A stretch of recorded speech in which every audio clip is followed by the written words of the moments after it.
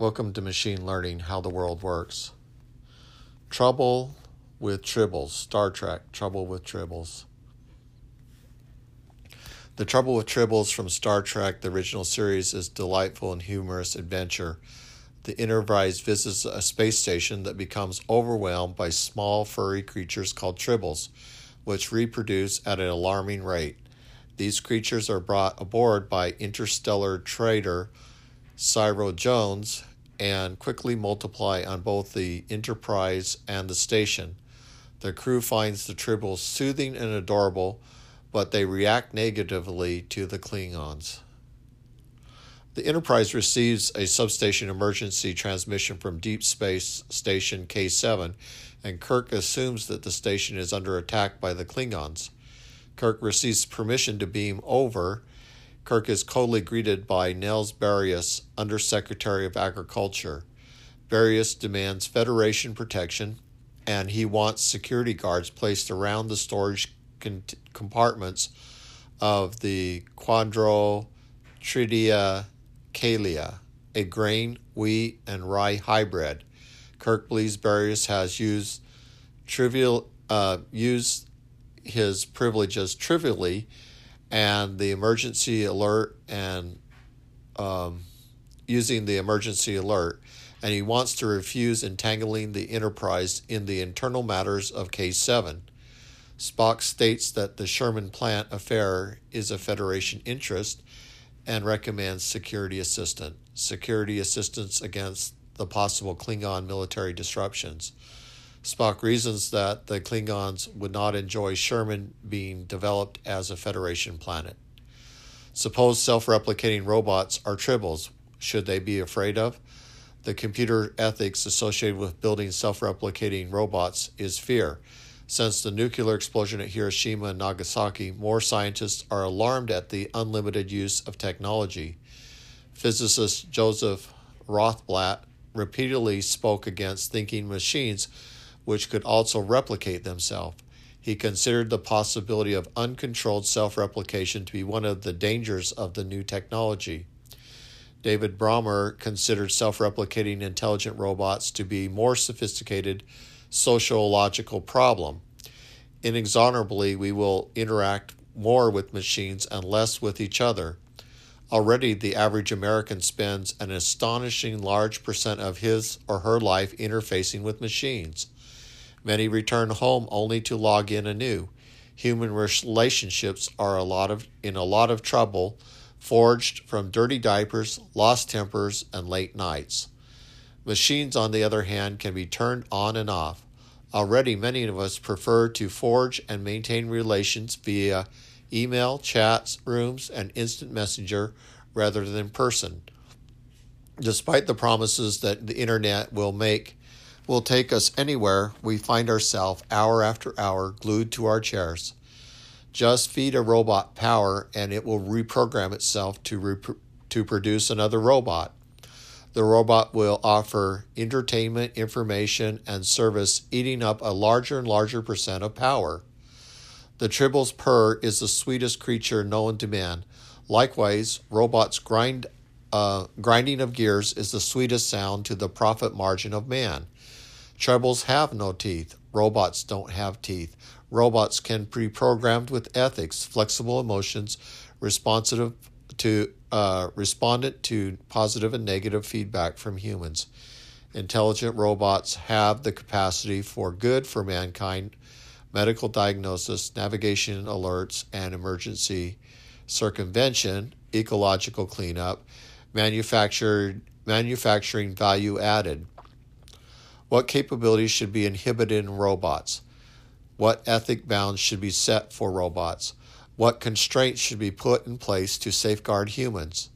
Should robots' populations be inhibited? Robots can have teeth. Robots can be used to build better weapons, unmanned missiles, drones, and anti-aircraft weaponry. Will more countries fight wars with robots, sparing direct loss of life? What will happen when both sides deploy robot armies? In 2004, the U.S. House of Representatives set aside $126 billion for federal research. By 2020, one-third of the U.S. combat aircraft will be unmanned, and ground and forces will rely heavily on robots, according to Eric Bard. HQ Federation contacts Kirk and orders him to render any safety for the project. The Enterprise detects a Klingon battlecruiser and attempts to warn the station. The warning arrives too late. Captain Kolob has already arrived at K7 and explains that K7 is chosen as the place of recreation. The Araganian Pact Treaty does not prohibit Klingons from enjoying recreation on K7, but the activity does seem suspicious. Kirk agrees to allow 12 Klingons on the space station at a time and to be matched 1-for-1 by the Federation security personnel. The tribble has a tranquilizing effect on the human nervous systems. Humans can feel affectionate for robots. In 1996, Tamagotchi, the lovable egg, was released to customers. Tamagotchi let its owner know when it wanted affection, beeped and cried with sounds that would get louder and louder if ignored, and the toy would act loud and reckless. If Tamagotchi was ignored for a prolonged period of time, it would become ill. Business people would admit to postponing meetings to remove their virtual waste or feed their virtual pets. Owners often feel attached to their digital pets and post memorial messages for their departed virtual pet in the web cemetery. Sales of Tamagotchi exceeded 10 million units. Tribble body structure is 50% dedicated to reproduction. After being fed, tribbles reproduce every 12 hours with a litter of 11. What do you get when you feed a tribble? You get a lot of hungry little tribbles. Tribbles don't like Klingons and emit a shrilling sound around them. Apparently, tribbles can sense and understand people's mental states, or in other words, tribble can empathize. Empathy gives the tribble access to the other person's mental state and emotional interactions. Tribbles respond negatively to the emotion of hate. Spock perceives peril in allowing tribbles to breed. Spock quotes Jesus, "Consider the lilies of the field, how they toil not." Tribbles are born pregnant, bisexual, and can reproduce at will. Tribbles consume supplies and return nothing. A fight breaks out between the Klingons and Federation security crew. Scotty throws the first punch after a Klingon says the Enterprise should not be hauling garbage. Should not be allowed to even haul garbage. The Enterprise should be hauling away its garbage. Kirk cancels shore leave. Kirk discovers that Scotty stopped Chekhov from the confronting the Klingons after they made rude comments about the captain, with Scotty telling Chekhov they were big enough to take a few insults. Kirk asks Scotty, "Then why did you strike the Klingon?" Scotty replies, "It was a matter of pride." Cyrano Jones is accused of being a Klingon agent, but the evidence does not hold up against him. Cyrano Jones is an asteroid prospector and collector of rare merchandise. The tribble population has reached an alarming 1 million tribbles. The tribbles have eaten the wheat, but most of the tribbles are dead. Mr. Darwin has poisoned the grain with a virus designed to remove all nutrient elements of the wheat. The tribbles have starved to death. Kirk forces Cyrano Jones to agree to clean up the space station, and Spock estimates cleanup will take Cyrano 17.9 years. Scotty admits to transport all the tribbles on the Enterprise to the engine room of the Klingon's ship, saying, "No tribble at all." During the Great Depression, farmers were struggling with low prices from crops and livestock. In the 1930s, prices dropped, so many farmers went bankrupt and lost their farms. The wheat market was especially important and allowed farmers and middlemen who held grain stores over the winter to sell their crops at higher prices in the spring.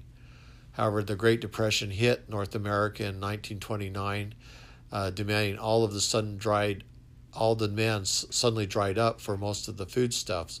while Europe imposed quotas, embargoes, and Argentina and Australia swamped the markets with their exports.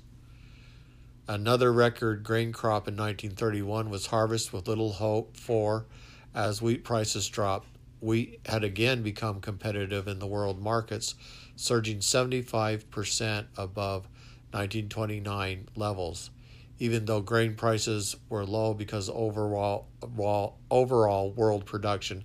American farmers had kept planting larger acreages in hope of getting enough cash to pay off debts. Wheat prices bobbed along. The overproduction of grain led to surpluses, and prices causing prices to drop even further, making it difficult for farmers to make a profit and pay off their debts, leading to bankruptcy and foreclosures. So again, this is an example of a tribble scenario where wheat became like the tribble. It was overproduction, and that overproduction caused a drop in price, and then the inability for the farmers to pay off their debt. In the Great Depression, the economy was in a pile of glue, and the people were starving. Banks failed, and people lost their savings. Farmers were desperate to pay their debt, but were slowly bleeding out. Neglect of the land was a significant contributor to the Dust Bowls.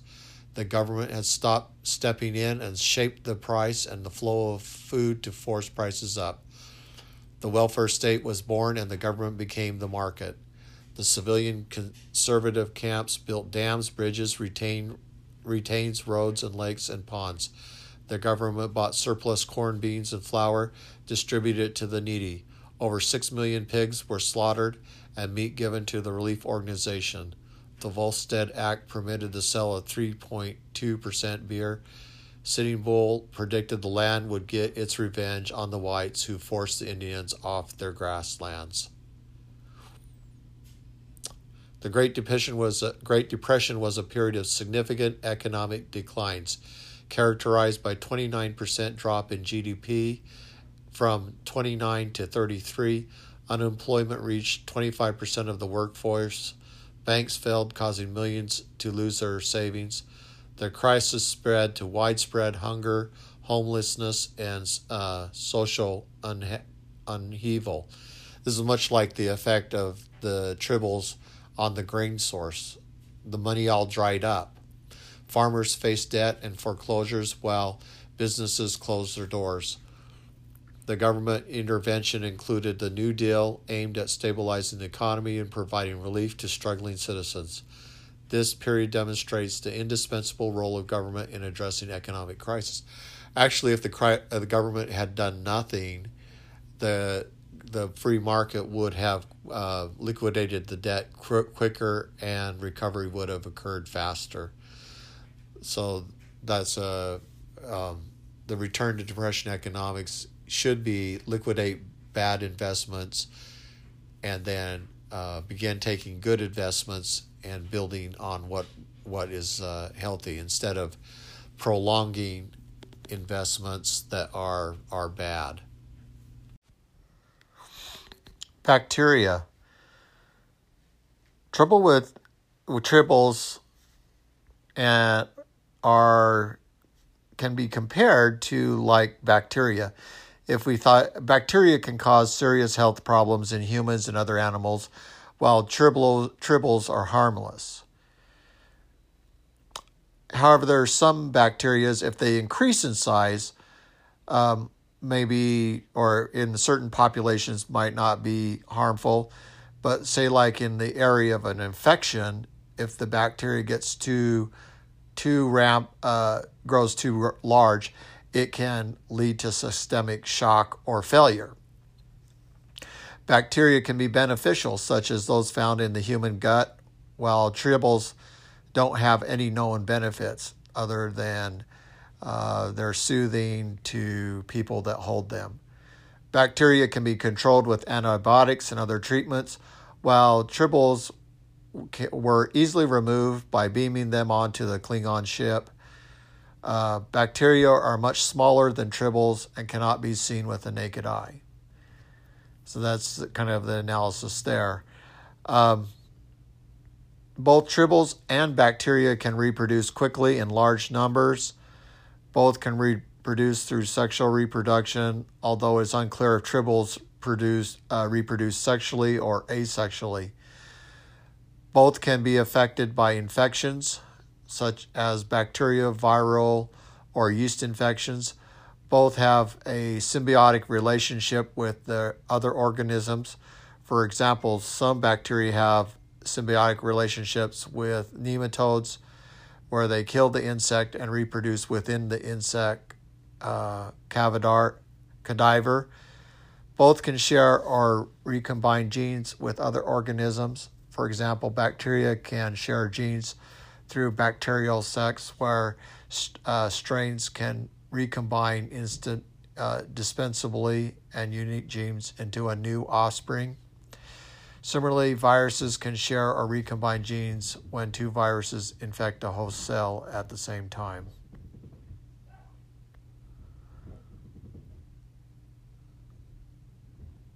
There is no connection between the money supply and expansion, but I will say that when money expands exponentially and increases in the circulation through the economy, it's harmful for the economy because it dilutes the money supply. And so in that sense, it's like tribbles, when they reproduced to a certain population, they were a nuisance, and then at some point they were a danger. The same thing is true with increase in money supply. It causes inflation and devaluation. And if there's too much money printed, then it causes systemic failure called hyperinflation.